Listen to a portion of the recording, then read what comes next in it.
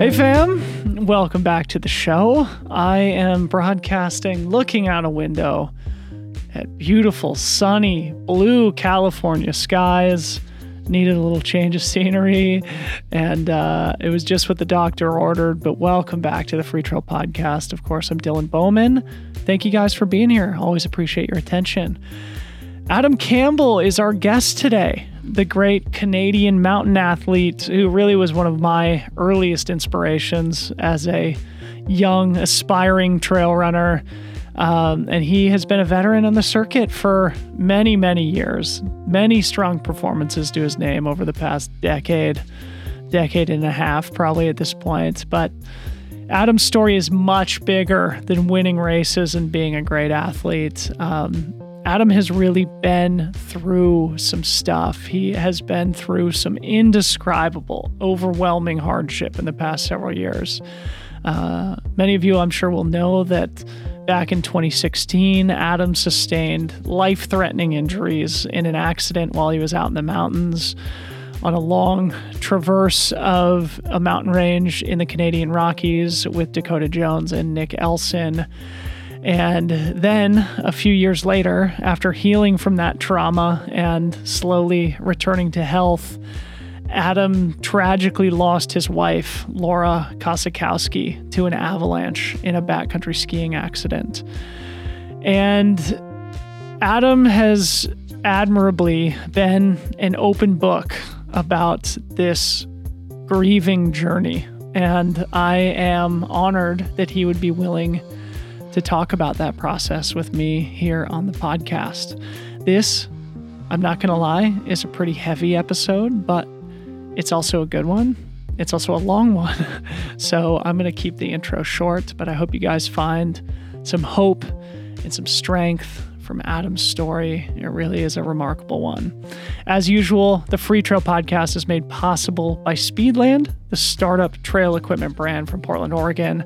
I actually had coffee with Dave and Kevin last week in Portland, and they gave me a sneak peek of a new footwear product that they're working on that I am super excited about. I am hoping to receive my prototypes in March, and I just can't wait. But for now, go check out the SLPDX, the debut footwear product from the brand that is out now, my shoe of choice. I actually just did about 25 miles in it a couple of days ago in beautiful Marin County, California. And they are very, very nice. You can go get a pair for yourself. Find it at runspeedland.com. Use code FREETRAIL15 with a capital F for 15% off your purchases. Thank you so much to Adam for doing this. Thank you guys for being here. Hope you guys enjoy the episode.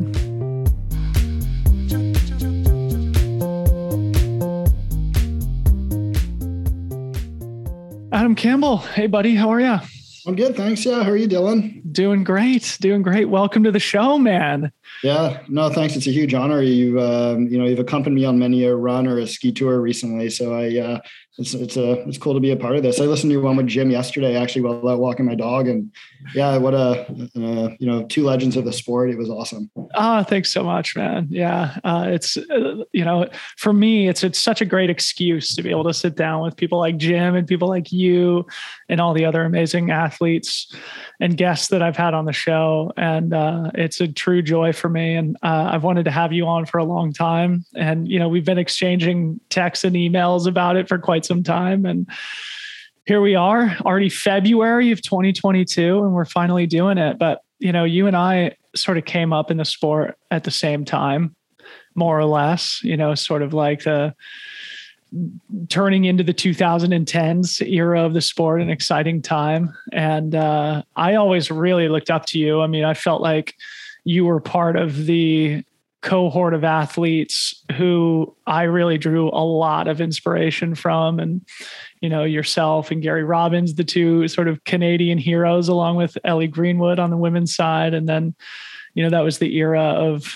Anton Krupicka and Kyle Skaggs and Hal Kerner. And anyway, I've always just really admired you as an athlete, and especially your transformation. And I actually wanted to start our conversation in the natural place, and that is with triathlon, because cool. I've always known this about you. I always knew you were on the national team and on that Olympic path, but we've never talked about it. And I'm a huge fan of triathlon, especially like the ITU stuff. So awesome. let's start there. Talk about that part of your athletic career and maybe how it transitioned into being such a mountain sports stud.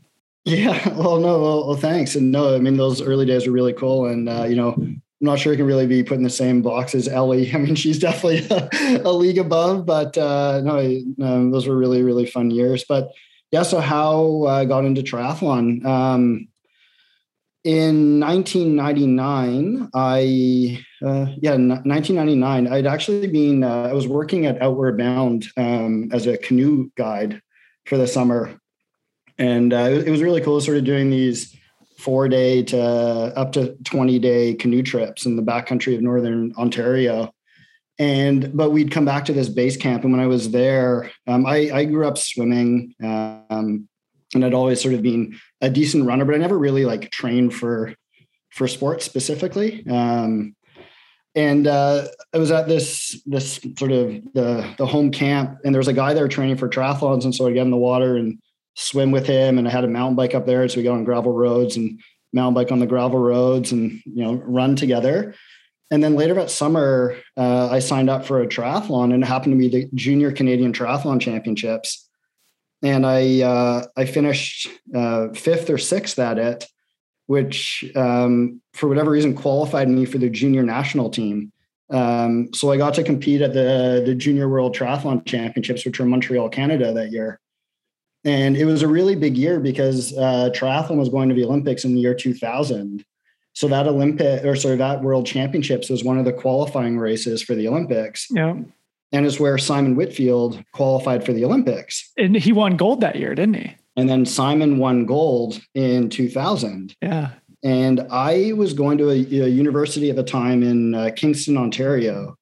And Simon grew up in Kingston. And I'd started running with the cross-country running team because I was like, it seemed like a pretty good way of training for triathlon. And so I was able to walk onto the cross-country team there.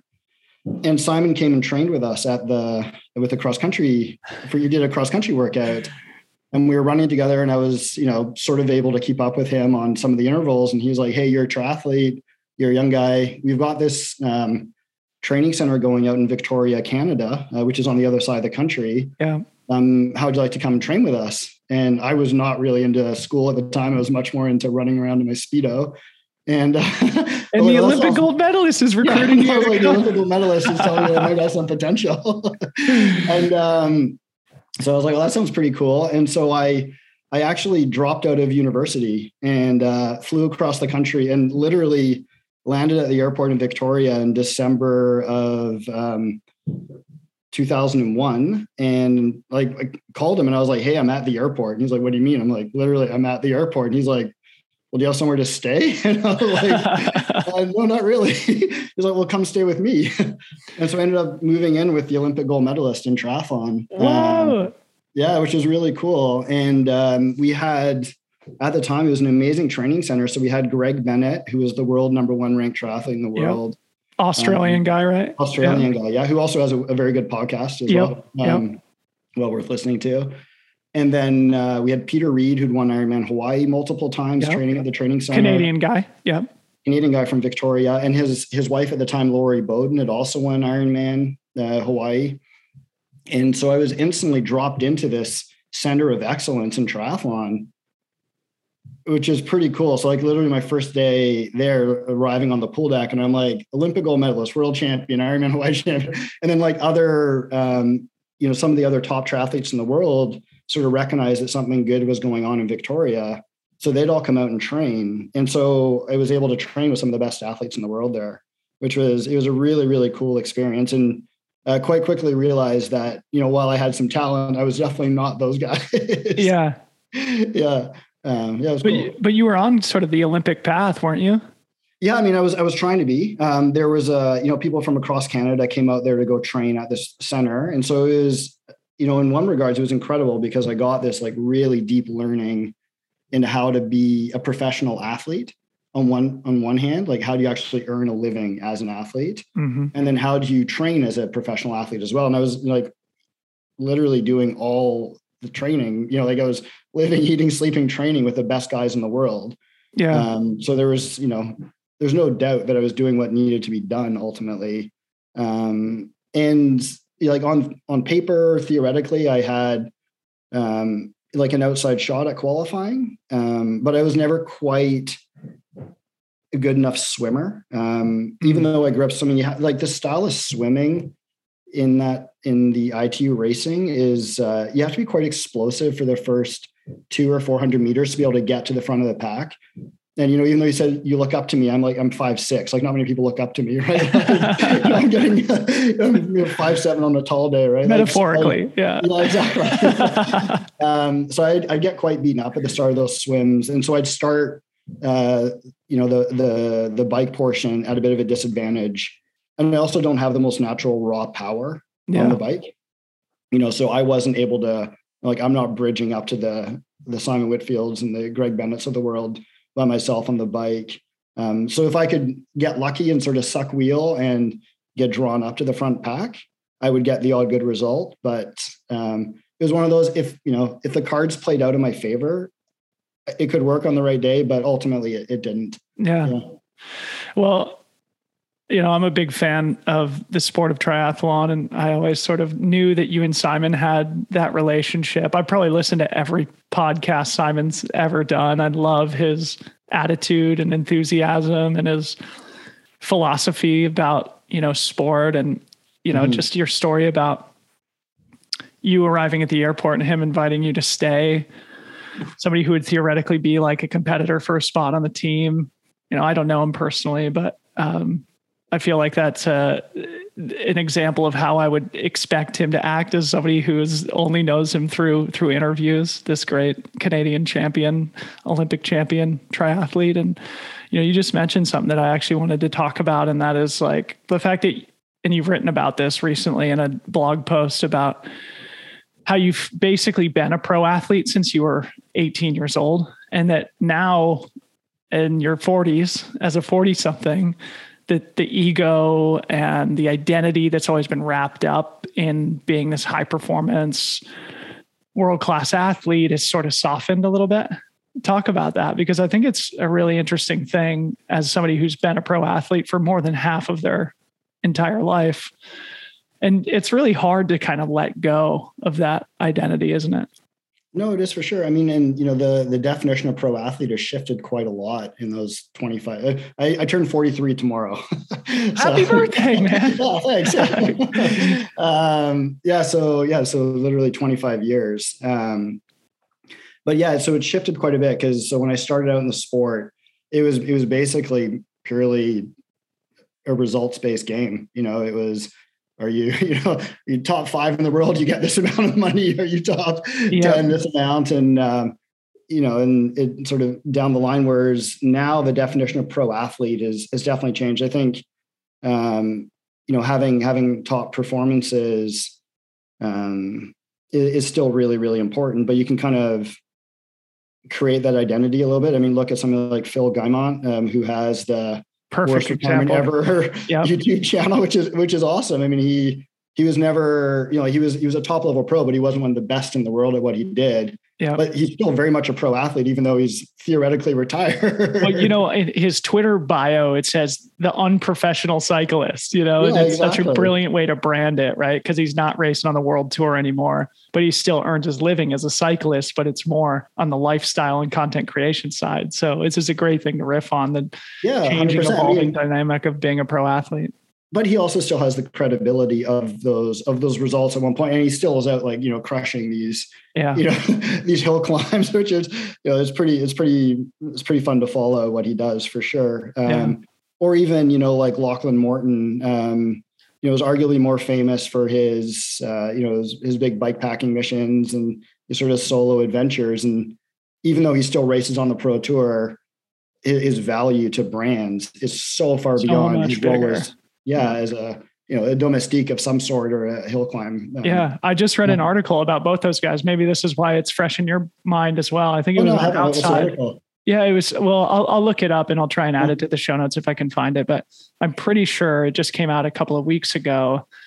And effectively, the point of the article was this this sort of thing that you're talking about and the evolving landscape of being a pro athlete and how sports fans are consuming things in a different way and athletes are delivering value to brand partners in a different way. And they use Lachlan as a great example in that his alt Tour de France, where he rode the entire tour last year, including the, sections where the riders who are actually doing the tour take the bus. He rode the entire distance of it and actually beat the tour by like 4 days or something like that. Yeah, in flip-flops. Yes. And so, but very much representing the culture and the spirit of cycling. And that I think it was his social impressions rivaled the social impressions of the athletes who are actually doing the races. And so to what you're saying, it's like he's delivering a different value, right, than if he were a domestique trying to shepherd the team leader up to the Ventoux or whatever. Right. Yeah, no, absolutely. No, it's really, he captures the imagination. He's also, he's obviously, I don't know him personally, but he comes across as a really likable person and who just genuinely loves to ride his bike. And that's just so relatable for people. Yeah. And he's also clearly just a mega badass as well, which sort of adds to it. And it's interesting. I mean, I've been following, like, I'm really into watching like mountain movies or like, ski movies and stuff. And up to recently, a lot of sort of the adventure film world has been, like ski porn, like it's just like big slasher cuts and stuff. And now like story seems to be much more relevant and actually doing a much deeper dive into personality and background of athletes. And personally, I mean, maybe it's just a sign of me maturing, but I'm much more interested in that as well. 100%. Yeah. There still is a place for like the huge huck. And I'm the first one to be like, that was rad, that was super cool. But then I also want to know, be like, what was your motivation to do that? Like, why did you choose to huck a 120-foot cliff? And what is going through your mind when you're doing or not, Yeah. Man, what a perfect place to start and what a perfect segue, because, really the reason I want to have you on, in addition to being a fan of yours and an admirer of yours for more than a decade now, I mean, truly you were one of the guys I looked up to when I found the sport back in 2008. Right. And really in the last 5 or 6 years, man, you've been through the fucking ringer, man. And as somebody who doesn't know you like super well personally, but who has looked up to you, it's been like crazy to witness. Right.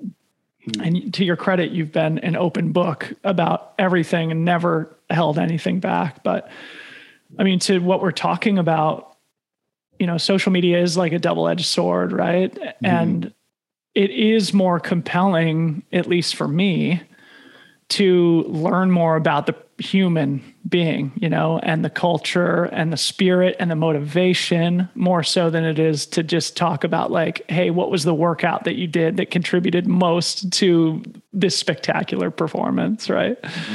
And, I feel like you've been a pro athlete for a long time, and you've also dealt with just these massive tragedies, you could call them.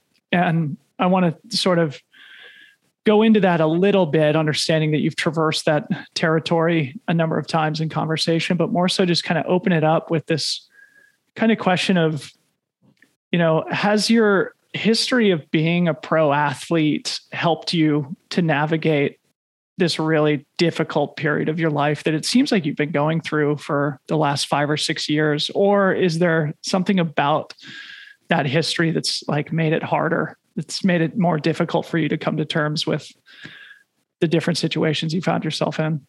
That's an interesting question.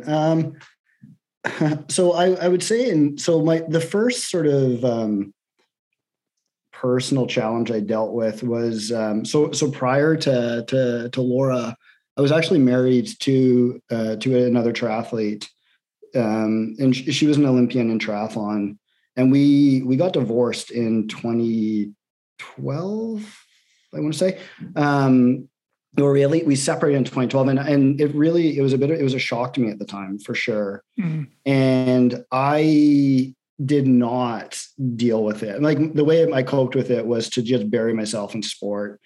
And really, for a number of years after that, a lot of the races I did, I was frankly, I was quite numb. Like I kind of just didn't feel pain. It sounds kind of weird, but I would do these races totally numb, and I could go really hard, and it was a nice mental escape from it, but there was no real joy at the finish line. Like I'd finish these things and I just felt kind of empty. Mm-hmm. But my coping mechanism was to bury myself physically all the time. And I kind of carried that through to a lot of my interpersonal relationships as well. I was like, frankly, a bit of an asshole to people that were close to me. And I was really, really guarded and did not get any kind of counseling at the time or anything. And in retrospect, I see that now. At the time, I didn't really. And when I met Laura, I was still, I still hadn't really dealt with that separation and sort of the lack of trust that kind of broke me in that initial marriage. And when Dakota Jones and Nick Elson and I were trying to do this traverse in Rogers Pass when I had a bad accident, Laura and I had started seeing each other, and we'd actually broken up a few days before that. And one of the reasons I was out doing that big traverse, it was kind of I just need to go and do something big, get my mind off it. Or whether it was an ego thing or just I needed to go and numb myself in the mountains for a day. I'm not entirely sure. It's hard to really pull it apart. Mm-hmm. But that was one of the reasons I was out doing that big traverse that day. Which ultimately resulted in a near death fall for you. I wonder if you've ever, have you ever thought about that of maybe that was your wake up call, right? Of you can't run from this anymore, right? Oh, 100%. No, there's no doubt in my mind, but that absolutely changed a lot about me. Wow. It was in a very profound way. I shouldn't be alive. There's no, it's just pure dumb luck that I'm not, one, that I'm alive, and two, that I'm not, fully, but I still have a relatively well-functioning body. Yeah. Just for anybody who doesn't know, we were doing this sort of mountaineering traverse in Rogers Pass, British Columbia, which is, it's sort of it's a proper 5th class mountaineering traverse. You're crossing glaciers, and it was going to be about a 30-mile, 8,000 meter, ridge traverse, linking up about 14 peaks. And it's not just a little trail run or an ultra marathon. It's definitely not a trail run. Proper objective. Sure. Yeah. Yeah, no, for sure. And as we were scrambling up one of the peaks on kind of, 4th to maybe low 5th class terrain, and it was probably the worst rock on the entire route. A block pulled out on me and I fell. Hard to know exactly, but a couple hundred feet, a few hundred feet. And it was very ledgy, and I tumbled down the ledges. And for whatever reason, I survived, but I broke my back and my hip, and I had lacerations across my body. And we looked at the weather quite carefully prior to doing the traverse, and we saw that we had a good weather window, so that I was able to get rescued really quickly. And both Nick Elson and Dakota Jones, who are both worthy of interviews, but far more than I am for their accomplishments. Are incredibly well-skilled mountain athletes as well, and they were able to to sort of stabilize me and call for help. Yeah, but no, that incident definitely changed me. One, I was immobile. I couldn't walk for 6 weeks, and I was really, really scared. I should have died, and I was incredibly humbled by my time in the hospital. Sort of dealing with the reality of it was kind of what the hell are you doing with your life here? Yeah.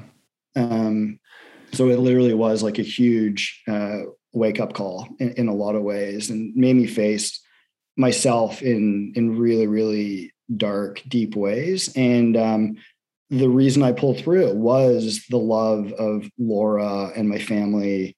And then, just being incredibly vulnerable, because I was reliant on these total strangers for the most basic tasks. I literally couldn't wipe my own ass. Yeah. Like I was having to call. I remember sitting in my own filth at 3 o'clock in the morning because I was like, I don't want to call a nurse to clean me up right now. And then eventually being like, why not? Like, it's just ego. Just do it. And just having this deep gratitude for these people who I didn't know and whose names I don't remember necessarily, but that I owe so much to. Yeah. Yeah. So in a weird way, it's almost like this accident allowed you to begin to start healing from the disillusion of your first marriage, and for you to finally come to terms with that pain and therefore create this new life with your new partner, Laura, who you had broken up with the day before. Is that right? Yeah, absolutely. Yeah.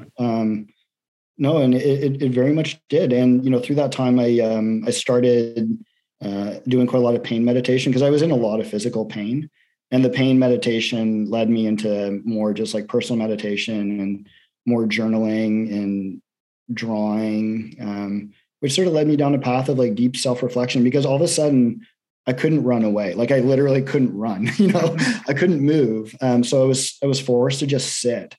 And isn't that crazy, dude? It's similar on a much smaller scale, not to compare myself to you, but just to share a personal anecdote from my own history of injury. Because in 2019, when I broke my left ankle, I very much just did not accept it. It was like, whatever, I'm in at Hard Rock, even though the race ended up getting canceled. I was like, there's nothing that's going to stop me, and continue to power through, even though I had a deep awareness, a deep knowing that I was not right physically or emotionally. I was like really in a dark place myself. And then it wasn't until I couldn't run anymore because my Achilles flared up and my ankle was just a total mess. But I kept pushing. So then I'm training on my bike, crashed my bike. And then it was finally like, okay, bro, you need to stop. This is the moment where you just stop and you have to let things settle and figure out whatever's happening internally and let those things heal before you can start moving forward as this, identity of an athlete anymore. And so I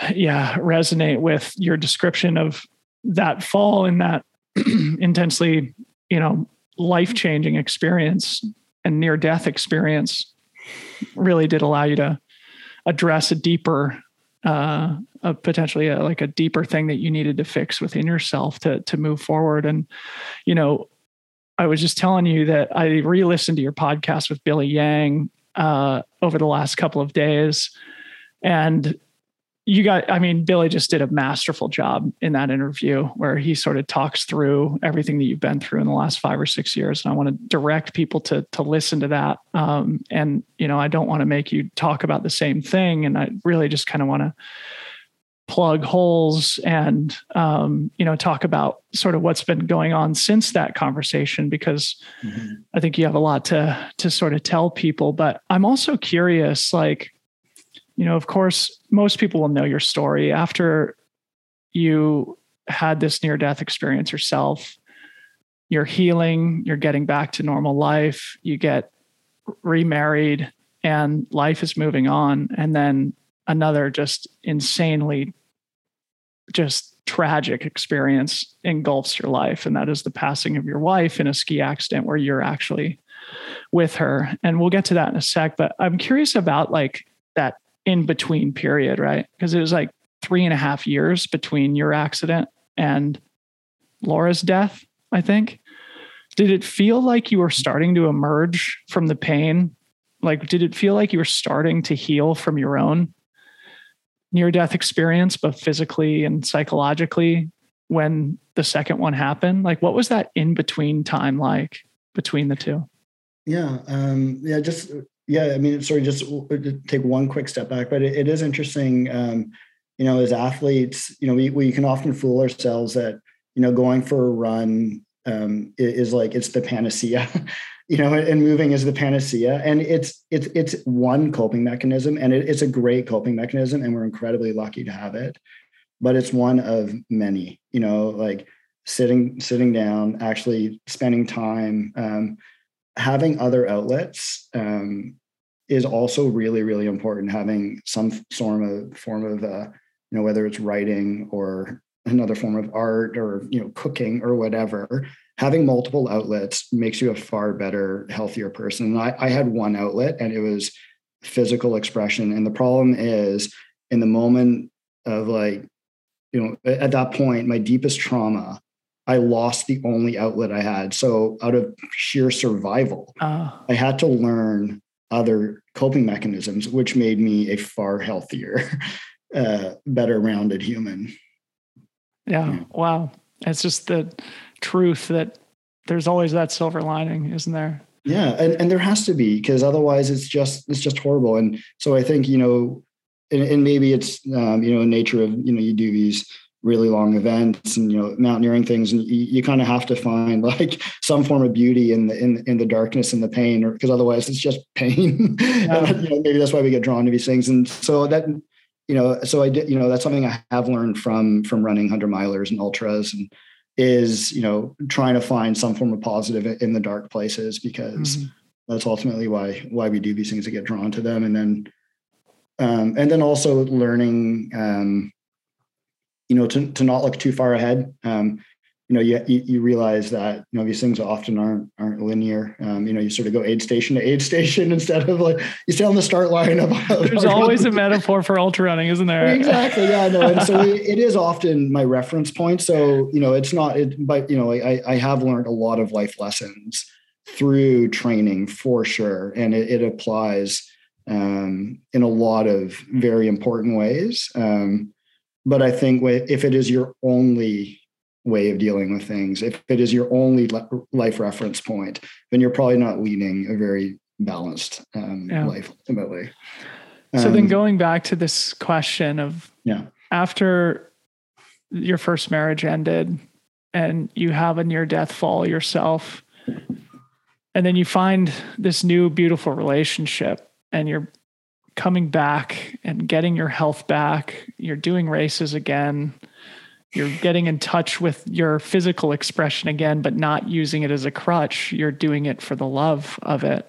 Did it feel like you were reemerging into this new Adam Campbell 2.0? I just want to figure out what was your life like in between these two things? No, it was wonderful.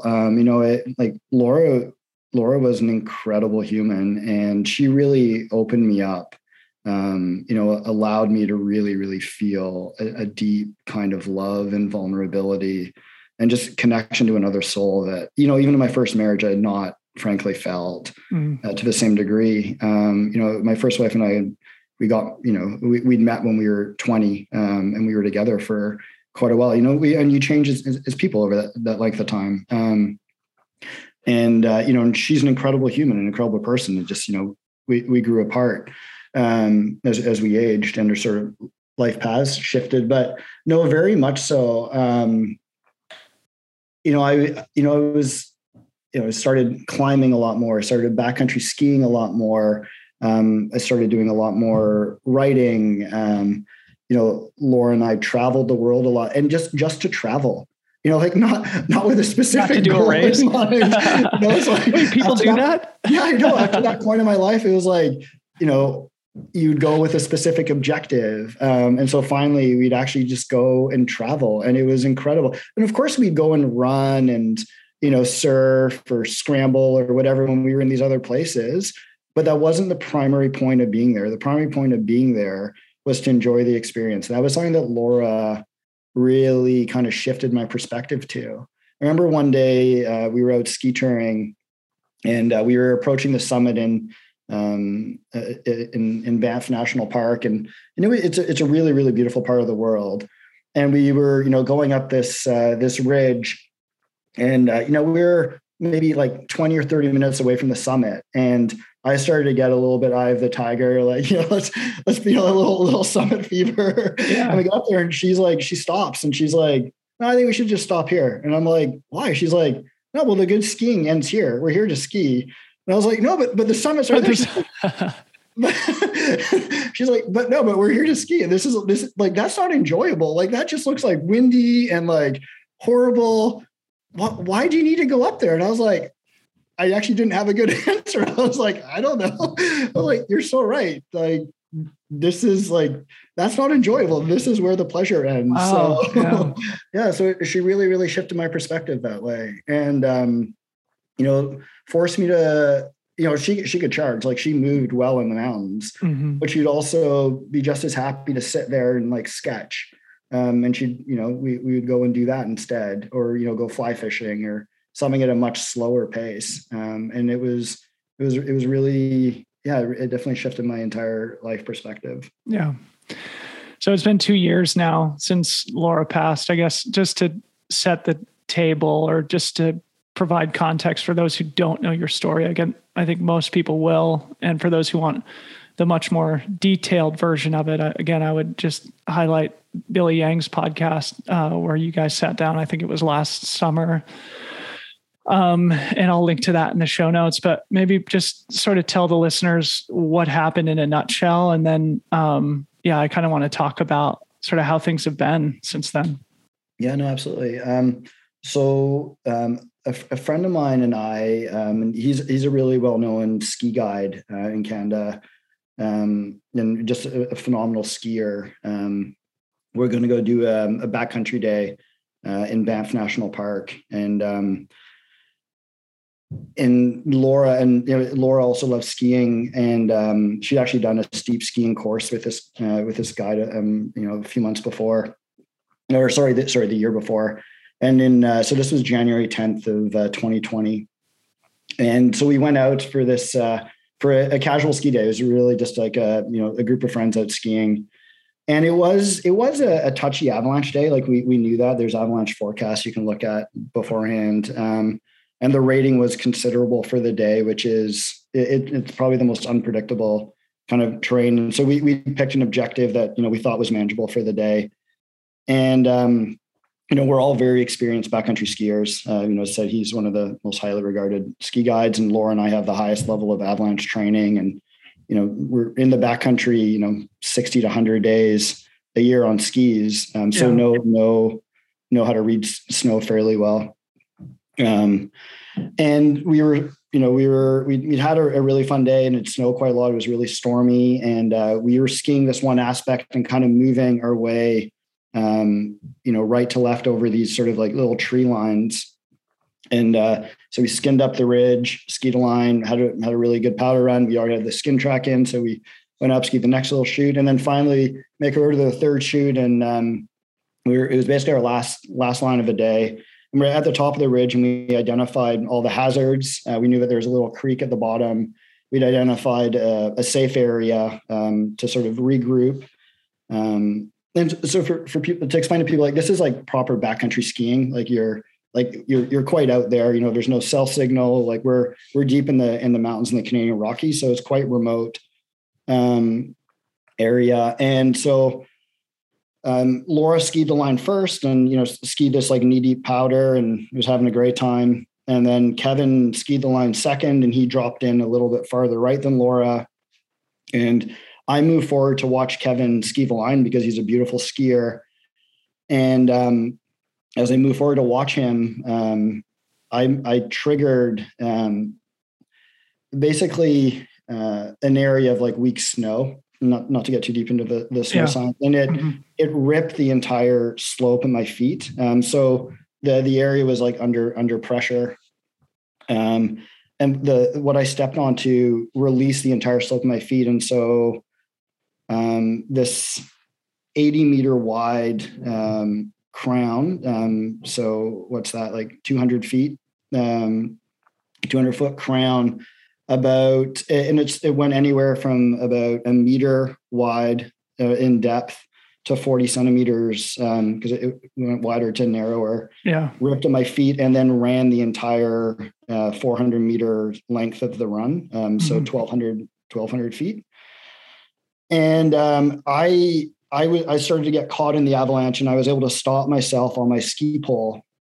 And I sat there and I watched this avalanche rip below me, and I start yelling avalanche as loud as I can. And there's a huge sort of powder cloud. And when it settles, I quickly moved out of the line where I was, so I wouldn't trigger a secondary avalanche on on Laura, and Kevin below me. Yeah. Moved over to the next sort of ridge line and skied down as fast as I could. And when I got down there, my partner Kevin said that he saw Laura in the trees and he saw her scurrying. So he's like, so we just started yelling Laura's name. And then when we realized she wasn't answering, when you're backcountry skiing, you have these avalanche beacons on you. So sort of little things that transmit a signal. So we pulled out our and we start performing our search, and these things, they start drawing us into this creek bed. And so we realized that Laura had been buried in this creek bed, and just due to the nature of how big this avalanche was, she was in a safe spot. But the avalanche went really big. And presumably the powder cloud or the slide took out the trees where she was standing as well.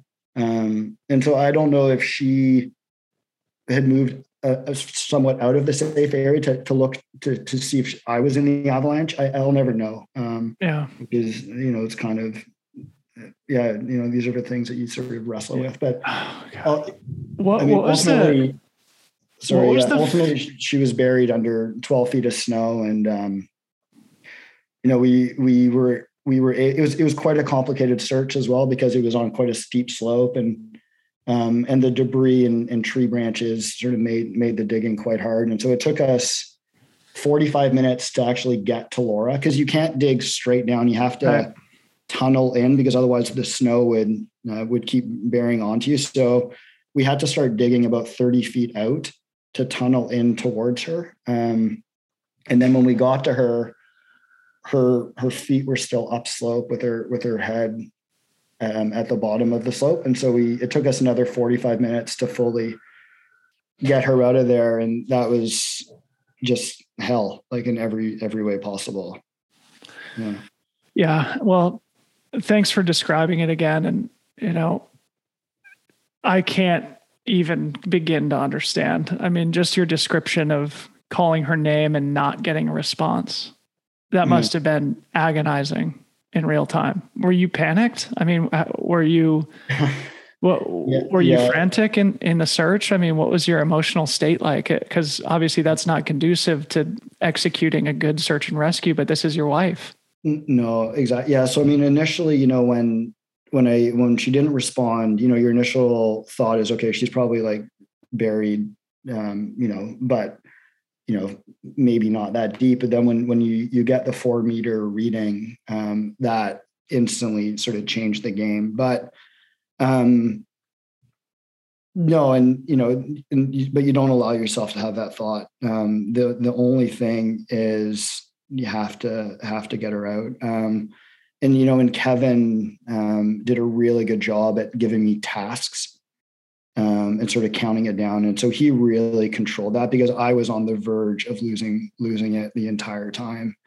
And I even remember, at one point digging and thinking that I was getting tired and just getting so mad at myself at thinking that. And then when we finally got to her and we could see her face, that really broke me, because I mean, her face, she hated being cold and her face was blue. I'm sorry. And she was wearing mitts, and her left mitt was off, and all I could see was her ring finger. Like she was clearly trying to like cover her mouth to create an airway, which is sort of what you're taught to do. And so I could just see her blue face and her ring on her finger. And that was really, really hard. And, I asked Kevin if he went up to her and he cleared out of her airway. And I asked him if he could feel a pulse, and he lied to me and said that he could. Mm-hmm. We'd called for search and rescue at this point to come out to get her out. And when we finally were able to get her body out of the back of the hole, the only way to actually get her out is I had to pull her up onto me and then crawl up the hole and then pull her up on, so drag her out of the hole. And it was incredibly hard. And then, we performed CPR on her, and we weren't getting any kind of a pulse.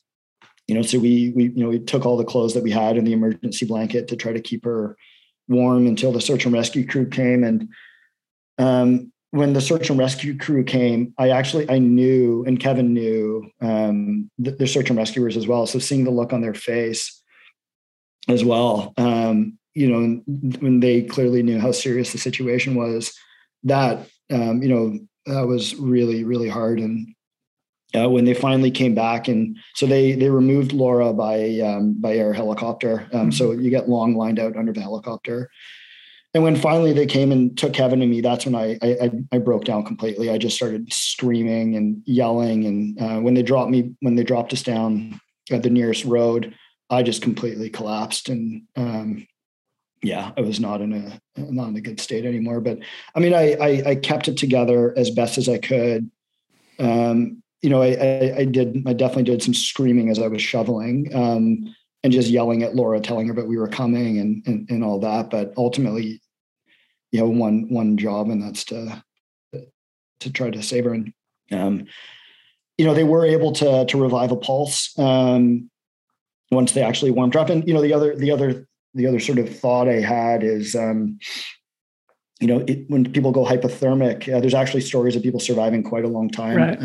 Hypothermic, it can kind of preserve the body. It's incredibly rare. When somebody's buried for more than 15 minutes, like, your chance of survival is really, really very low. low. We know this intuitive, like, you just know this. But it would have been a miracle, but at least you had some glimmer of hope that. Yeah. And you have to have hope, and you have to keep believing. And so they, eventually, I went to the hospital, which was a few hours away by car. So they had to fly her to Calgary. And when we finally got there, they said that they had this pulse, but her organs weren't doing so well. And then later that day, they told us that they weren't going to be able to save her, and it was basically just a matter of time. And so, we just, sat with her, and talked to her and held her as, basically she died. My God, man. Yeah. I can't imagine. And especially having her be at your side when you went through your own near-death thing, which you said earlier really should have killed you, and for the roles to be reversed and for her to actually succumb. I can't imagine. And it's now been 2 years, and you posted a couple of weeks ago on the 2-year anniversary on your Twitter. You said, 2 years ago today, I triggered an avalanche that buried and subsequently killed my wife, Laura Kosakowski. I'm still processing and learning to live with the guilt and grief of that day. I can't describe how much I miss her. And of course, accidents happen in the mountains, and it's not your fault. But I want to talk about those two words, guilt and grief, because I don't think you really talked about that with Billy. And I think both are really worth exploring with you. And, as I just said, guilt is a feeling that it comes naturally in this situation, having set off the avalanche yourself just by sheer, random bad luck. How have you wrestled with that burden of feeling guilt? Yeah. No, I mean, guilt's a huge one. I mean, the worst thing I've ever had to do was call Laura's family and tell them that this happened. Like that's, and that I didn't know whether or not their daughter was alive. That's so horrible. I mean, I definitely deal with that in a huge way, because you have this romantic notion that you'll save the people you love, and that you'll find this extra strength, and I wasn't able to. And having to live with that is incredibly hard. And although we say that the risks going into the mountains, and but you don't really. You can say these things, but until you've actually gone through it, it's a completely different beast. And, and not just me, I think about, and this is something that had happened with my first accident in Rogers Pass, is I really, really thought about the consequences of my choices going in the mountains and sort of moving in this more technical, dangerous terrain, and just how inherently selfish it is, because my actions impact so many other people. My choices impact so many other people. My accident in Rogers Pass scared the hell out of my family. It put my partners in a horrible position, like, Nick and Dakota, thinking that they were watching me die. Like they thought they were coming to a body recovery when they were scrambling back down to me.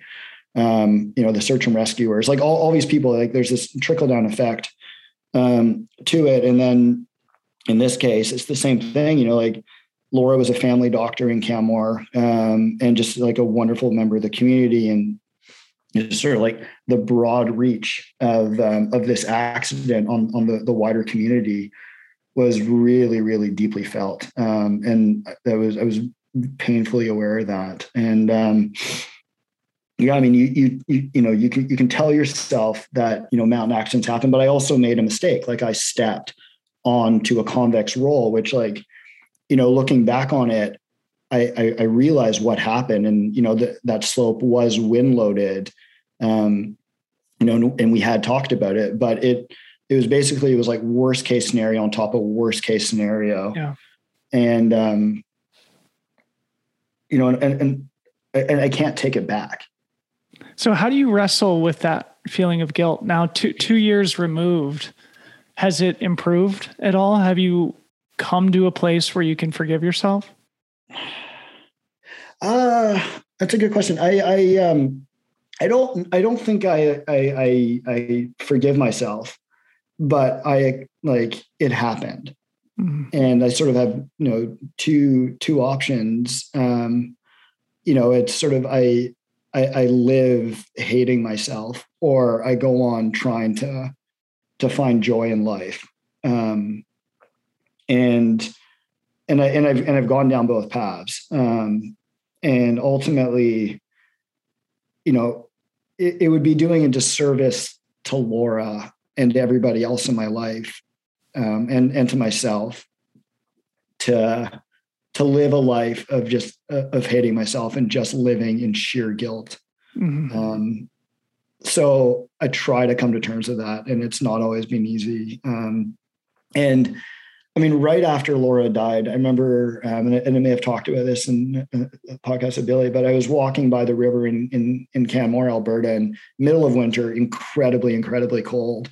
And I walked past the river, and I was just thinking how much easier it'd be if I just jumped, because I knew what the next what the rest of my life would feel like living with that. And ultimately not doing it because I didn't want to cause more pain to other people. And honestly, part of it too, Dylan, was I wanted to punish myself as well. I was like, no, you did this thing. You actually have to live with it consequences. As well. You have to live with the consequences. That's kind of, but I also understand how somebody would make that choice. And I wouldn't judge them for it either. I get it. I mean, there's a famous case of this young alpine climber, Hayden Kennedy, who was skiing with his partner in Montana, and she died in an avalanche, and he wasn't able to rescue her. And and he ended up committing suicide the next day. And I've been in touch with his family a little bit as well, and they've reached out to me, and they've been wonderful supports. But I understand the headspace that he was in, and had I not been with Kevin that day, had it just been me, I think that maybe I wouldn't have been able to live with it. But in this circumstance as well, I'm like, okay, I was with another trained professional. It wasn't, there was a group of us making these decisions. There's a group of us trying to do there's two of us trying to do the rescue.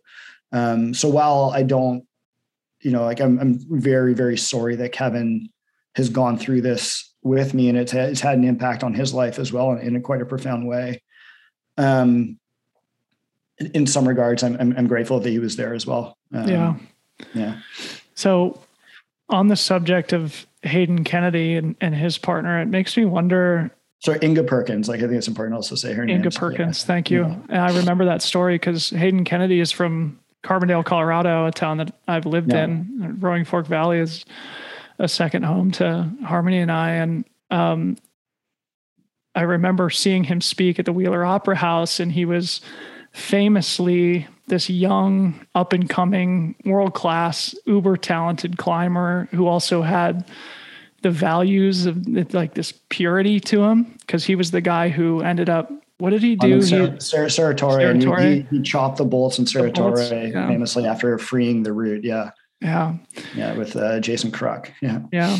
Just kind of an aspiring or an ascending legend of climbing, still very young person. And his dad is one of the best known alpinists of all time as well, Michael Kennedy, and editor of, a number of the big climbing magazines. Yeah. Mm-hmm. But and a really, really tragic story. And I mean, Laura and I had actually talked about that incident after it happened as well. Yeah. And it talked about Hayden and how difficult that must have been for him to come to that conclusion. Yeah. So what I was getting at is, I know there exists these support systems of widows and widowers and family members of people who've died in the mountains. And I wondered if you've been connected with those types of groups and what type of support you've been able to find from that, or what support have you been able to offer people in similar positions? Yeah. No, I mean, and that's, one of the unfortunate aspects of living in a mountain community is, death is, there is more incidents of it, unfortunately, in these mountain pursuits. It is, as much as we say driving to the trailhead's more dangerous, it's statistically, I would actually, sure, maybe more people die in car accidents, but as a proportion of users, backcountry travelers and climbers, definitely there's a higher rate of like fatalities and really, bad injuries than in the normal population. So, unfortunately, there are a number of other people that have suffered similar incidents out there. And right away, I was contacted by a number of people. Like I'm quite good friends with Brett Harrington, and who is the partner of Marc-Andre Leclerc. They were actually living at my place in Canmore before Marc-Andre went up to Alaska. And so, so Brett had reached out. There's another famous climber, David Lama, who had died in the Canadian Rockies a couple of years before as well. And his partner had also reached out. And it just so happened that after this incident, there was actually a support group getting started in Canmore. And Kevin, who was with me on that day, was one of the founding members of it, as well as Barry Blanchard, who's a very famous Canadian alpinist, and Sarah Hweniken, who's a well-known ice climbing guide, started this. It's called the Mountain Muskox, and it is a support group in Canmore around people who suffered fatalities and trauma in the mountains. And so I did have this level of sort of emotional mentorship from these people who suffered like quite serious trauma for a number of years and who are at different stages of grief. And then since then, I have had people reach out who've suffered, loss in the mountains, whether it's whether they've lost partners to the mountains or have lost partners while out with them in the mountains. And there is an unfortunate community of people who reach out, and it's not the club you want to be a part of, but that you do offer a form of, everybody goes on their own journey, but if you can share a little bit about what you've gone through, I think it does help. And that's one reason why I've chosen to be quite public with my grief and grieving, is because having people reach out to me did help me a little bit, and I figure if I can help even one person, not that it will ever right the wrong I've gone through, but at least I can live with myself to some degree. Yeah. And it gives me a sense of purpose, because I ultimately, not a lot makes sense, Dylan. None of this makes sense. I mean, so speaking of that, it really doesn't make sense, man. And as somebody who has just been an active follower of yours for more than a decade, I can't help but feel just this deep sense of unfairness, right? Because you were famously struck by lightning at the Hard Rock 100 back in 2014. You nearly died in your own fall 2 years later. And then 3 years after that, you lose your wife in a terrible avalanche ski accident. And I have to admit, like, as I continue to follow you and you continue to kind of go out in the mountains, I'm both confused and impressed in that I admire you for staying true to the things that you love doing. But also I wonder to myself, like, how the fuck do you still go out in the mountains? What can you say about that? Like, how is it after those things and that glaring unfairness in my mind that you can still go out and do that and not expect the same tragic consequences? Yeah. No, I mean, and I think it's Reinhold Messner has a famous quote. It's mountains aren't fair or unfair, for just dangerous. And so I think if it's not, the mountains aren't out to get me. Right. They're just a dangerous place to be in. And it just so happens I spend a lot of time in them doing somewhat dangerous pursuits. And unfortunately the odds have sort of stacked against me a few times. And there's definitely, if I look at it, I've made mistakes. The lightning strike in Colorado, it wasn't a direct hit. So, that may have been fatal had it been, but realistically, it's like an example of, does it make you feel cursed in some way? No, but it's interesting. And I've asked friends of mine who I really admire in the mountains. I was like, am I dangerous? Like, do I take unnecessary risks? Am I really stupid? And, just to find out, I'm like, am I just to get honest feedback? Yeah. Just to get honest feedback. It's like, am I a fuck up out here? Should I not be doing this? And, their answers are, they say no, they're like, no, you're quite a conscientious mountain traveler.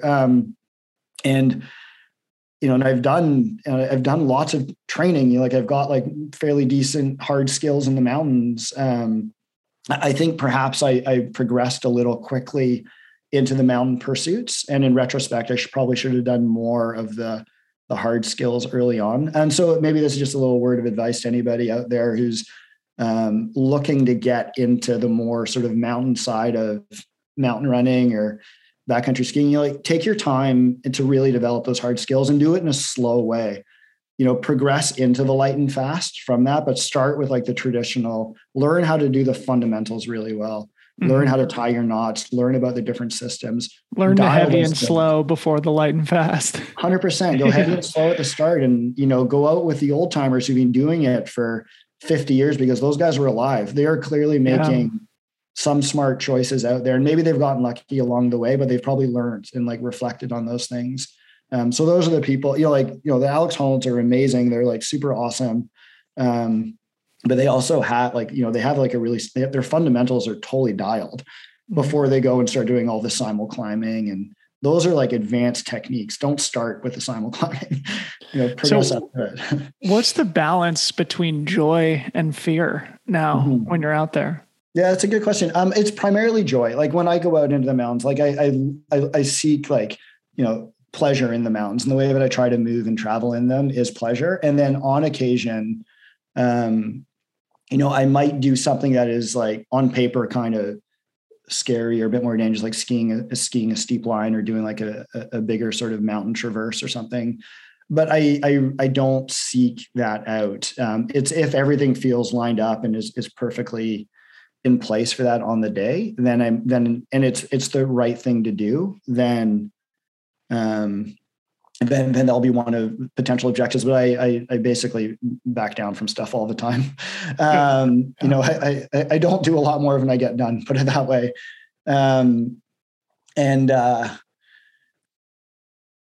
It's interesting. I think with like a lot of mountain stuff, if you're too objective focused, you're going to get yourself in trouble. Like one of the better ways it was put to me is, say you want to go climb Mount Robson, which is the highest mountain in the Canadian Rockies. Getting up Mount Robson, say you want to go to the Robson area, and that gives you a much broader option of things to do when you're out there. It's like one of the things could be climbing Robson via, you've got like multiple ways up it. So one option could be this like super gnarly route. Another one could be this like ridge run up to the top, or the other one could just be sitting in the valley, going for a nice trail run and staring at Mount Robson.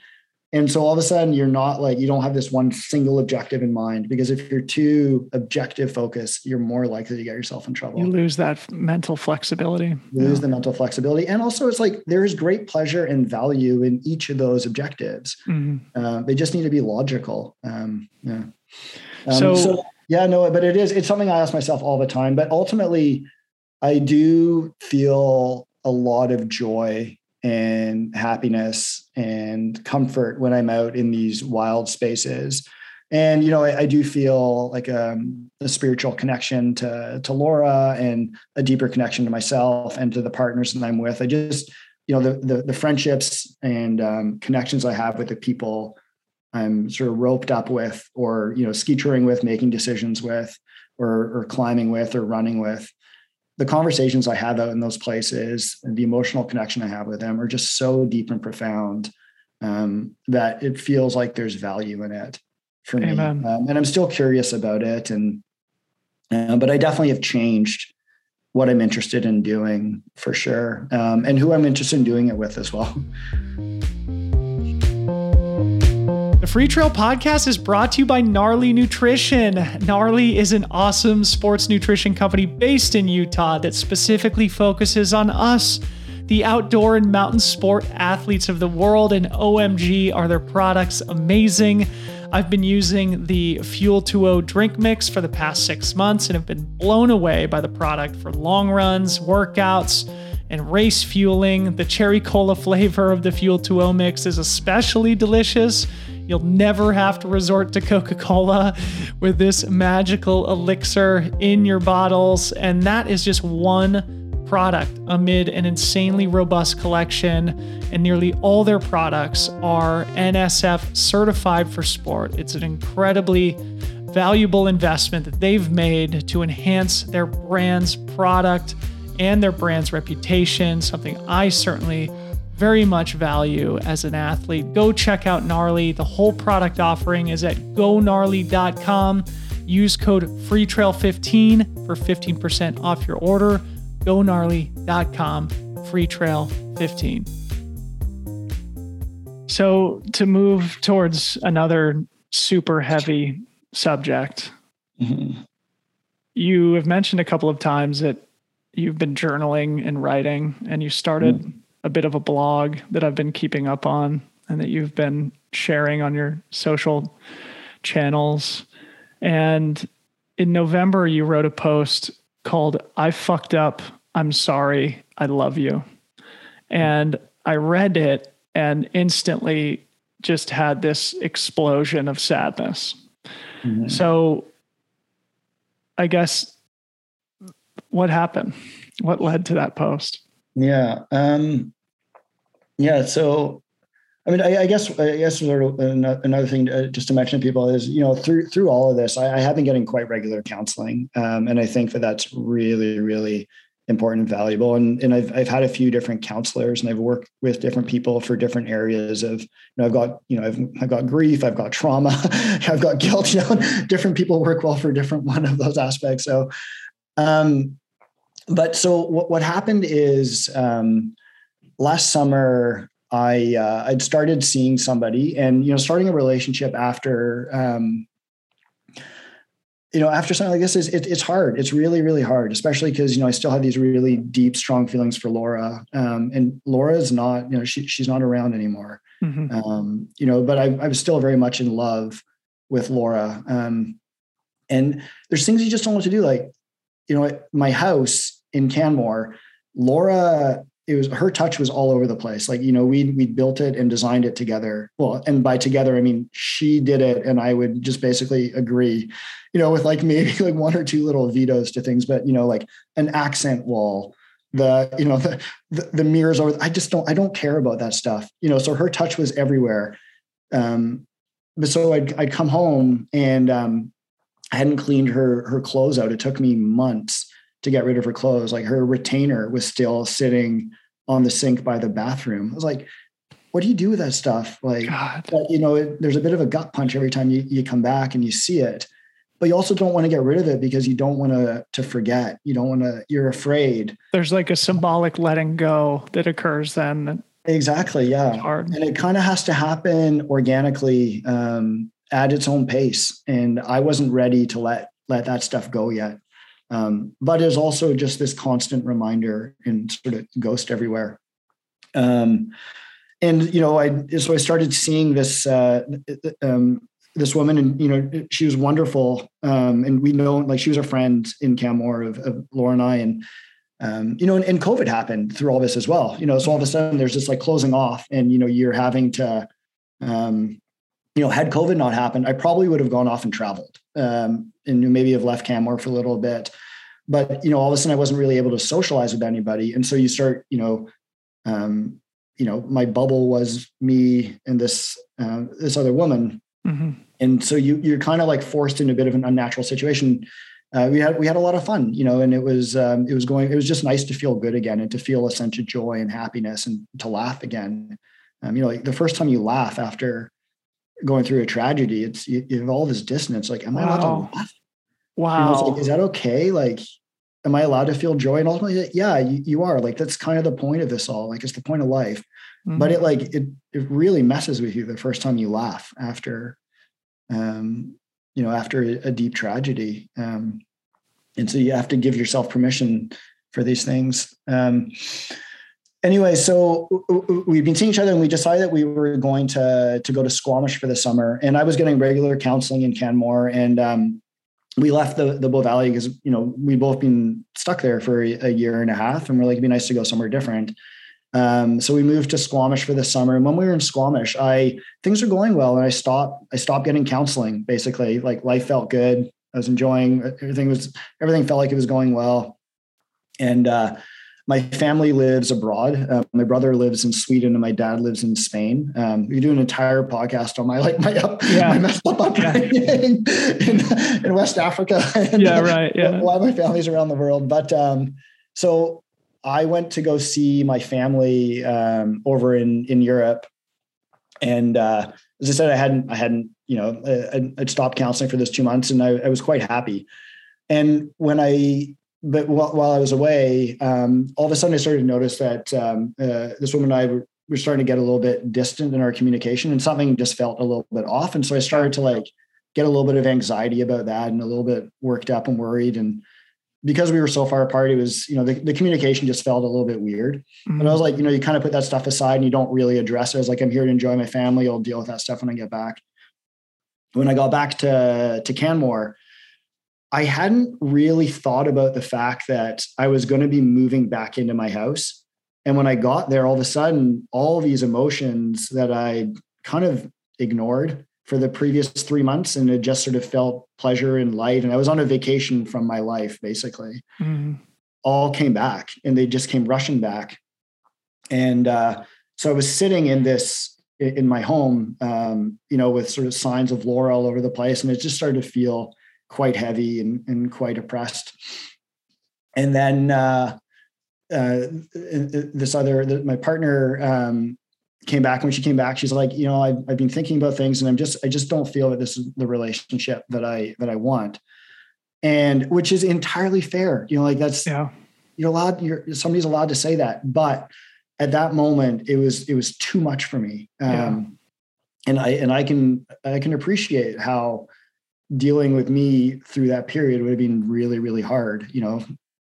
She'd walk into my place and there's photos of me and my former wife on the mantle, that's a lot for somebody to deal with. And my heart really goes out to her and for dealing with that. And I can understand why she wouldn't have wanted to be in a relationship that say, but anyway, but that just led me to going and I was dealing, and I had a horrible trip back from Europe. It just, due to COVID, like my flights got delayed. I ended up having to spend like an extra night in a hotel. So I was sleep deprived. And then I got back living in this place, and all of a sudden, like I didn't sleep for a couple nights, and I had some anxiety about this woman coming back. And then, she broke up with me, which led to me not sleeping for a couple more nights. And so I basically hadn't slept I hadn't had a proper sleep in over a week. And I literally did not sleep for over 2 days. And I was sitting on my couch, and I'd actually gone climbing the day before with a couple friends of mine. They're like, hey, something seems up, like just come out and just have some fun with us. And when I was out with them, I was kind of like a zombie. I wasn't really there. And then I started that blog at about 4:00 in the morning, or 3:30 in the morning, because I was like, I just needed to, like, something was in me that I needed to let out, and I just couldn't figure out what it was. And then the next morning around maybe 9 a.m. after not sleeping, I, in a bit of a catatonic state, just like walked upstairs, grabbed every pill on my counter and just swallowed them. Mm-hmm. Just took them. And I don't really remember doing it. And moment I did that, I like looked up, there's a big round mirror that Laura bought, this big round IKEA mirror. And I looked up and I saw my reflection in the mirror. And I just had this like sunken, like sallow look. And I was like, what the fuck have I just done? Yeah. Like it like instantly knocked me back to my senses. And it was a bunch of sleeping pills and like pain meds that I had, on the counter. Since the accident, I mean, you mentioned just that passing thought as you were walking past the river of jumping in and ending it, and that being so much easier than having to face the reality of losing your wife.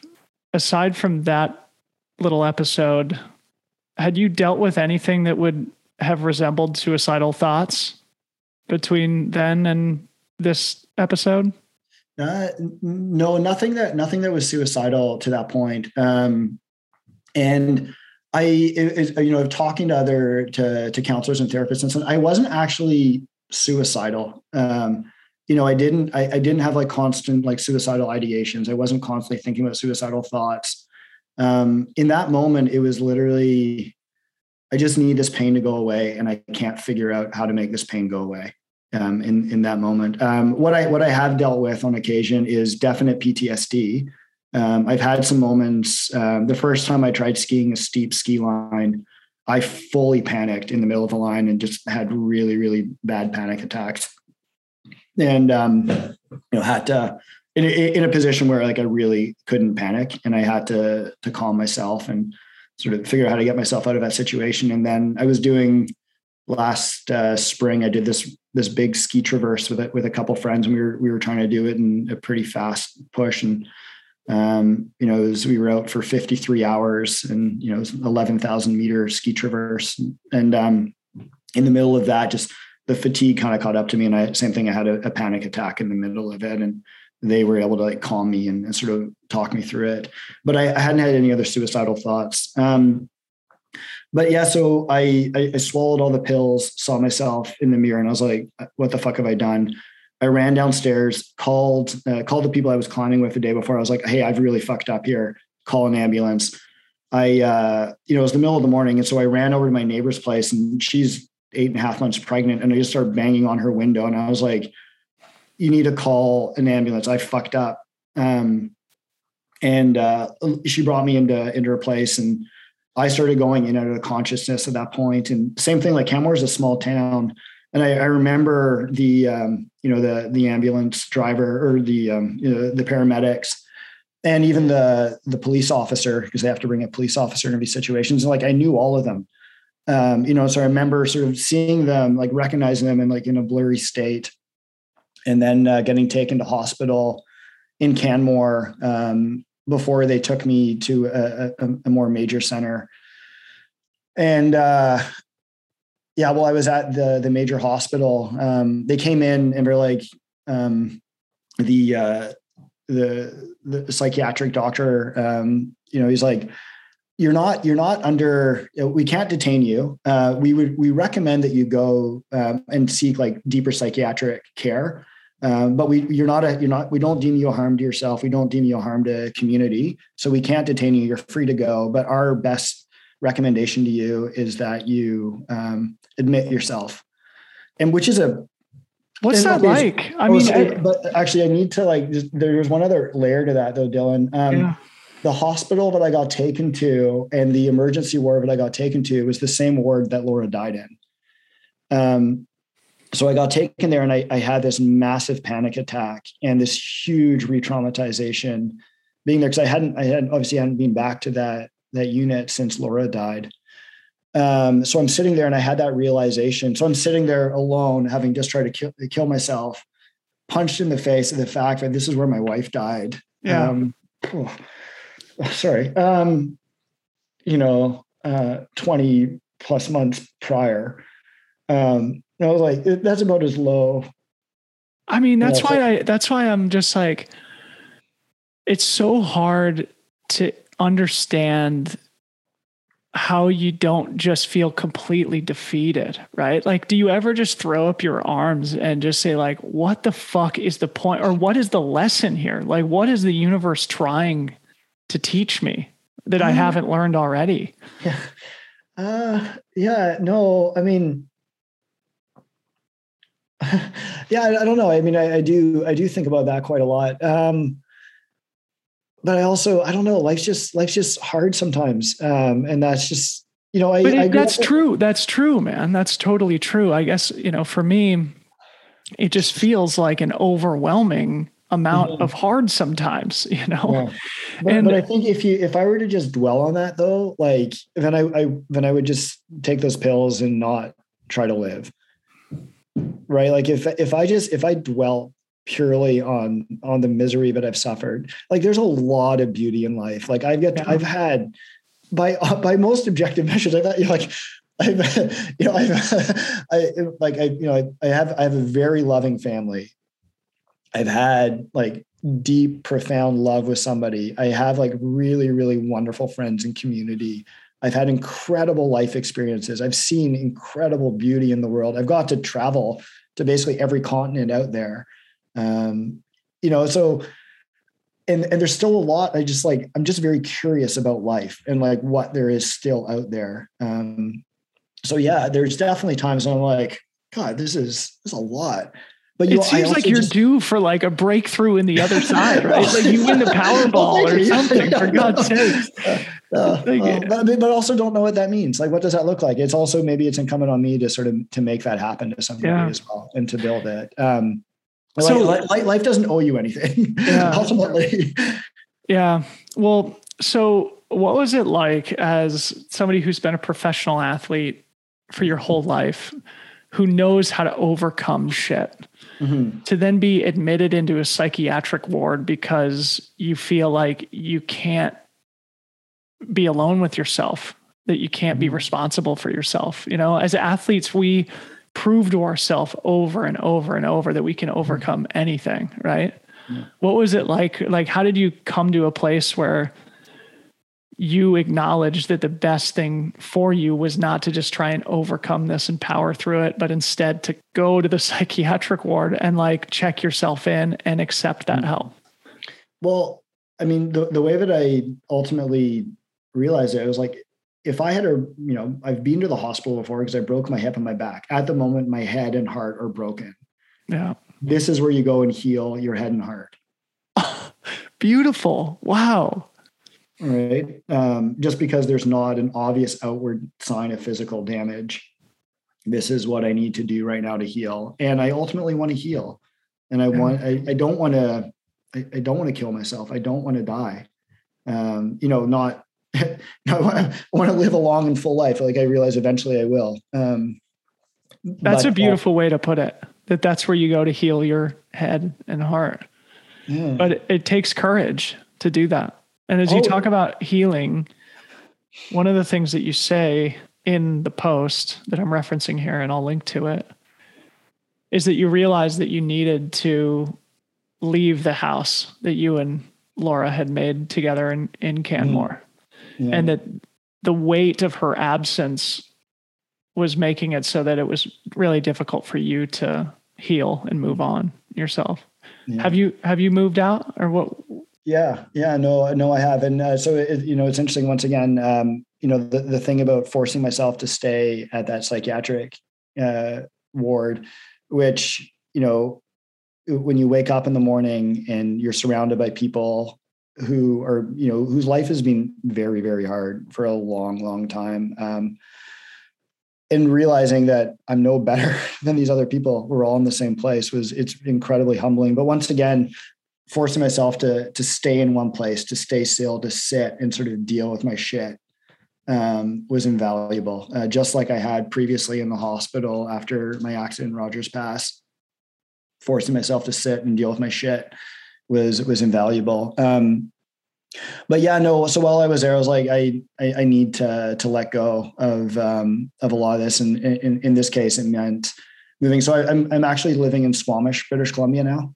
So I got out and I rented my home in Canmore, and I was sort of debating between a few towns, but I have a deep connection to Squamish, and I have a lot of really, really good friends here. And so it was really important for me to move somewhere where I already had an established community. So I thought that was going to be really important. So I've been in Squamish since December 1st. Yeah. So another thing that I'm curious about, just is sort of a silly detail of this all, but another thing you mentioned in your blog post is that you had stopped drinking and using pot. And I think for people who are going through intense traumatic personal experiences, of course, it's nice to have a pressure release valve. And for some people it's running, for some people it's a beer, it's pot. I'm curious sort of what motivated that change, and not necessarily just the small detail of alcohol and pot, but just like, what are you doing to have the pressure release valve, or like what are you using as a support system in place of substances, right? Because I think there's a lot of people who, I can say for myself, if I had been through the same thing, I absolutely would have started using substances heavily. No, for sure. And, I'm aware that I'm attracted to those, to substances, I definitely have like a natural tendency towards them. And they have quite a strong effect on me, and I'm aware of that. I mean, the first reason why I stopped using them was frankly, I was put on, psychiatric meds at the time, and you're told to stop using them. And I was like, so that one seems pretty easy to me at that point. I'm currently, I'm no longer on the meds I was on, and I do occasionally have a beer now, but it's more very occasionally, not on a regular basis. In terms of outlets, still, physical activity is super important to me. I still do something every day, whether it's backcountry skiing or cross country skiing or climbing or just going for a dog walk. So spend time outside.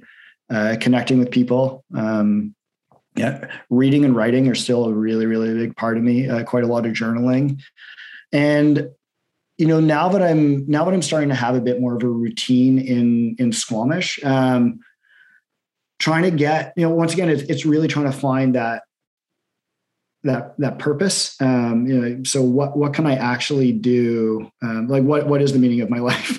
Ultimately, because I do have, I've had some life experience. I have certain skill sets.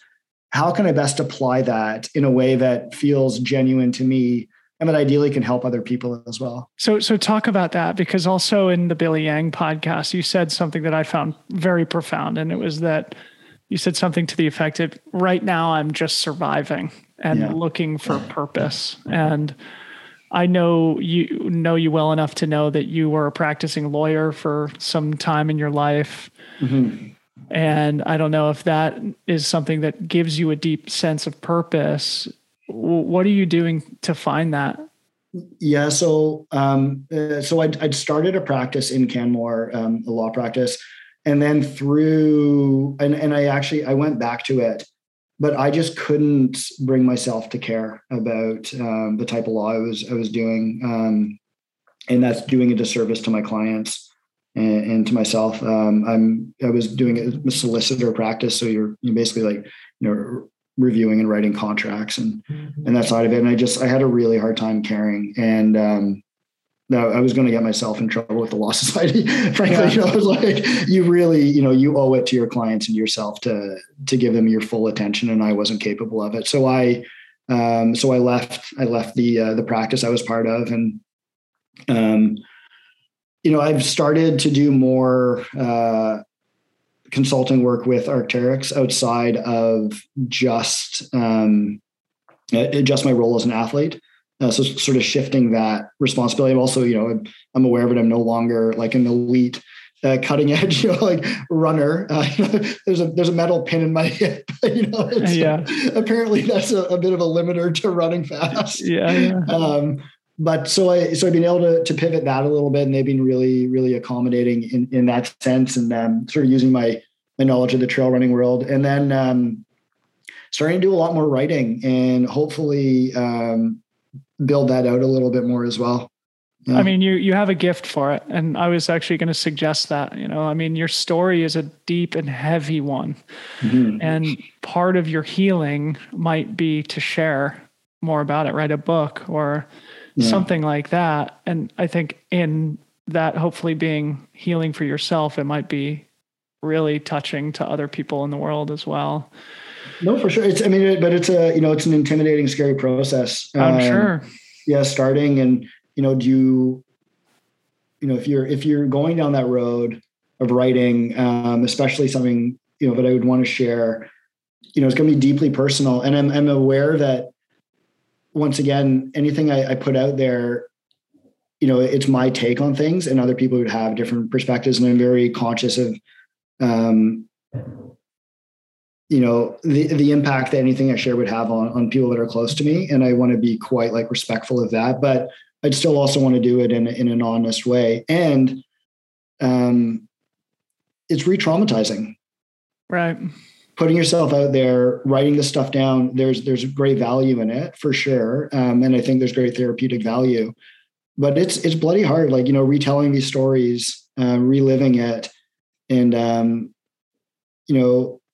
opening it up to outside people, it is re-traumatizing a lot. So do I really want to do that? And I do, but I needed to feel grounded somewhere first. And I'm starting to feel grounded now.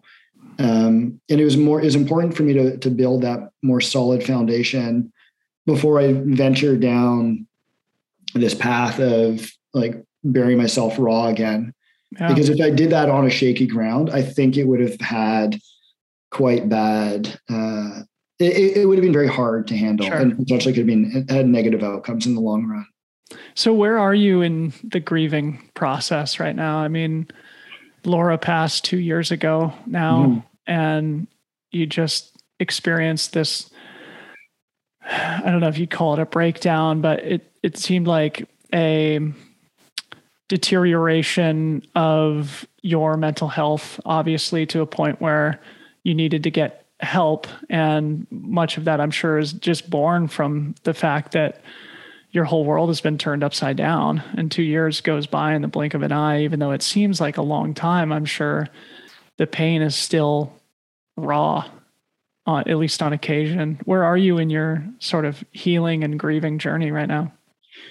Yeah, I mean, I'd say, it never goes away, and the intensity of it can still, on occasion, really catch me off guard. Even though you've lived it multiple times, but you definitely learn to integrate it in your life. It's no longer fully acute, but there's definite times when it's really, really hard, and there's just a lot of,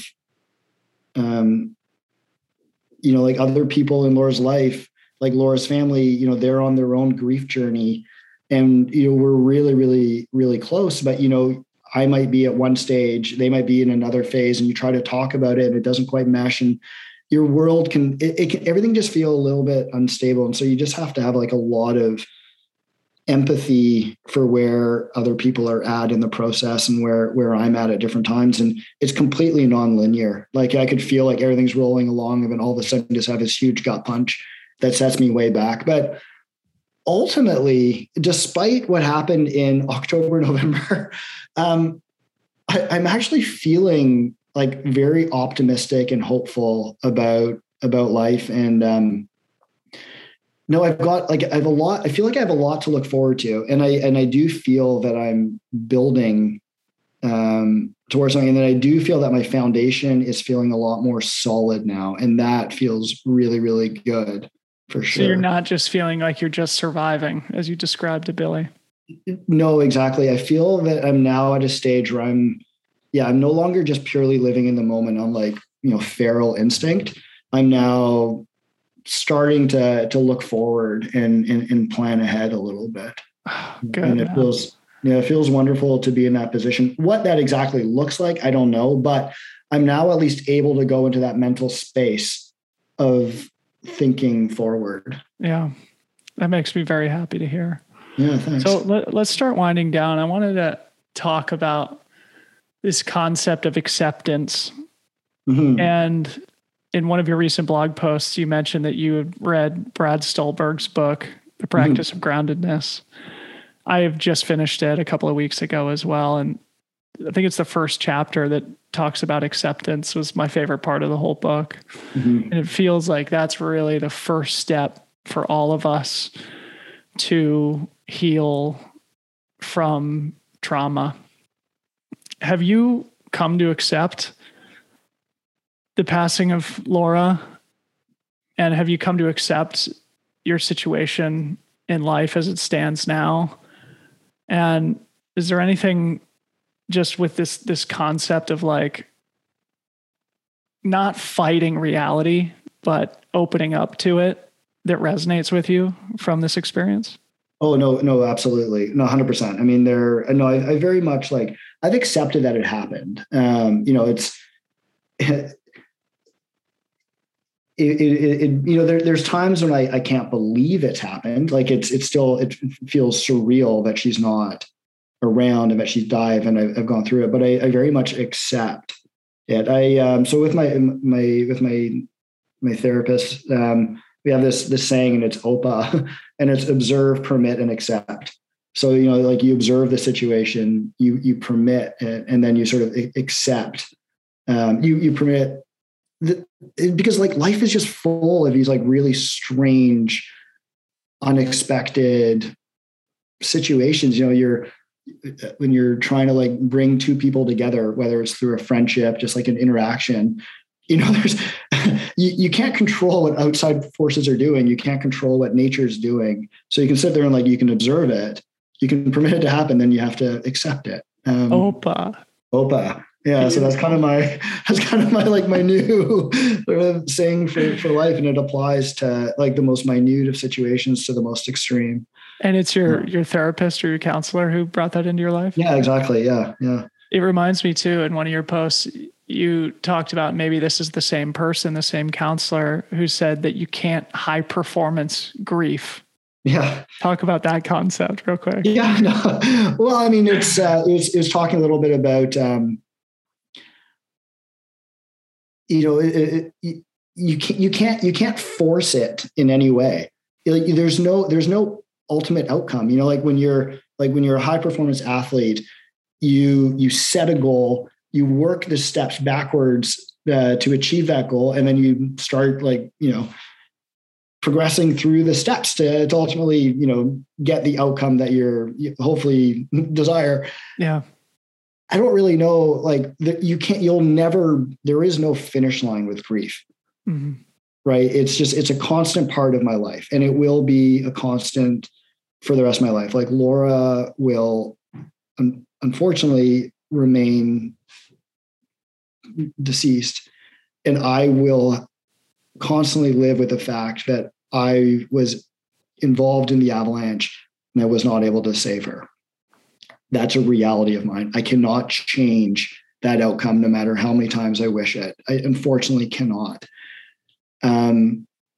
So I can't change the outcome, but I can sort of live my life in a purposeful, sort of happy way, which is kind of the opposite of high performance, because I cannot affect the outcome. I cannot go back and affect the outcome. Yeah.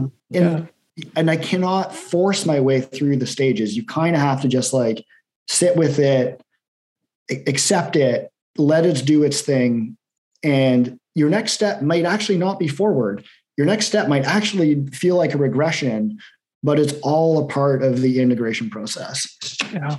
Well, that's why I asked about the acceptance thing, because it is contradictory to the instinct of athletes, I think, sometimes, who are intrinsically born with a feeling of, I can control this, I can overcome this, I can do this, I can push through this, when sometimes the answer is to OPA, right? No, for sure. And, a lot of our language, and historically that is being how we've been, I found it quite interesting initially after Laura died, that I found this almost, there was almost like a generational gap in how people told me to deal with it. And there was definitely some people, and typically of an older age bracket, saying, chin up, head down, back to work, deal with it. Like not universally, but that was definitely an attitude. And there was a time when that was sort of how we were told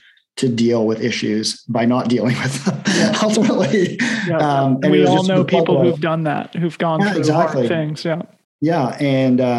And perhaps that works for some people or for a length of time. But that wasn't a good path for me. And for me, it was better. And fortunately, I'm in a position where I did actually have the grace of time and the financial stability to be able to deal with my shit, and to sort of give it its time to work through its process. Had I had 3 kids who all needed to get fed and I had these external pressures, my life may have been very, very different. And the choices I may have had to make were very different. But given my life circumstance, I have the option of letting things sort of roll their course. Yeah. Well, Adam, man, it's so great to have you on the podcast and talk about this. And I just so admire your courage to be so open about everything that you've gone through. And there's no doubt that not only this podcast, but everything else that you've done, sharing things on social media, and just like being willing to not be too proud to show the hard shit that you've been through, will help people. And I hope you feel that. So let's close by, I'm just talk about the future. You said you're finally looking forward, right? What's next for Adam Campbell? I mean, I know you're always an active person, and it sounds like you've got some fun things that you're doing with Arc'teryx, but what broader impacts are you hoping to have on the world? What does 2022 look like for you?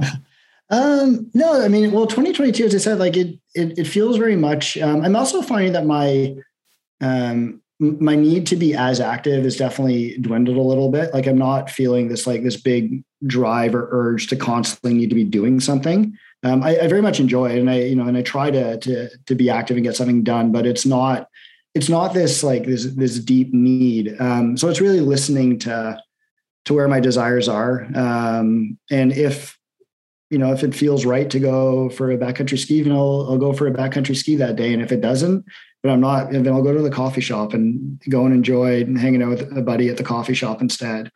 But ultimately it's building a strong foundation again, and really learning to sit with that and think about what the future, once again, it's just sort of allow myself to think about what the future is going to look like and start to move the blocks in place for that. And yeah, I mean, I would like to use my experiences, even though they're just anecdotal, I'm not a professional, to help other people. Whatever that looks like, I'm not entirely sure. I think that there's probably great value in taking people into nature who suffered some kind of trauma or loss or emotional turmoil, and sort of just moving through terrain with them. And I think that there can be really deep healing in that. I think there's a place for the traditional therapist model where you sit beside each other and talk. But I also think that, like, forms of moving meditation and counseling, I think it'd be nice to help some people in that way at some point. Dude, moving counseling, hiking therapy. That's a brilliant idea. Yeah.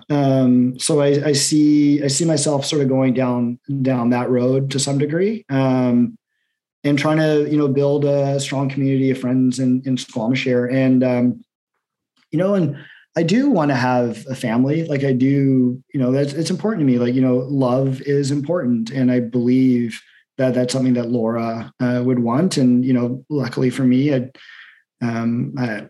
believe that that's something that's, in my future and it's happening, like I'm lucky. I've actually recently started seeing somebody, and it's going really well. And she's a wonderful person, and, and obviously very, very understanding and sympathetic to me. But I also don't want to be a sympathy case. I also need to be in a stable place to be a supportive, loving partner back as well. So. Yeah. Well, thanks again, man. Honestly, this has been one of my favorite conversations that I've had on the podcast. I really do appreciate you being so open. I will challenge you to keep writing, keep sharing, man. Even if it is re-traumatizing, I hope it helps to exercise some of the demons and to help you come to terms with, that feeling of guilt and responsibility. And, I just have nothing but empathy and admiration for you, for everything you've gone through and your willingness to be open and share about it. And I appreciate you doing it here on the podcast too. Yeah, no, thanks. And you're doing a wonderful thing here as well. And it's, I get a lot of inspiration from all the wonderful guests that you've had, and I look forward to following along. And, it really is a brilliant community. And I've really appreciated all the love and support that I felt from the broader community. It's been truly wonderful. I mean, and it all started back in, 2017 when I ran Hard Rock, or sort of struggled my way through Hard Rock there. Dude, those photos of you at the finish line after kissing the rock, man. That was painful. I'm not sure that's the smartest thing to do, but I felt like the love of everybody out there on the course, and over the last few years, the messages of support that I've received from people have been really, really touching and heartwarming. And so thanks everybody out there. And it really, really means a lot. And just like a tiny little thing is, if you're thinking of a friend, if you see somebody who's hurting a little bit, just reach out and just say, hey, just thinking of you. Just let them know it. Like, why the hell not?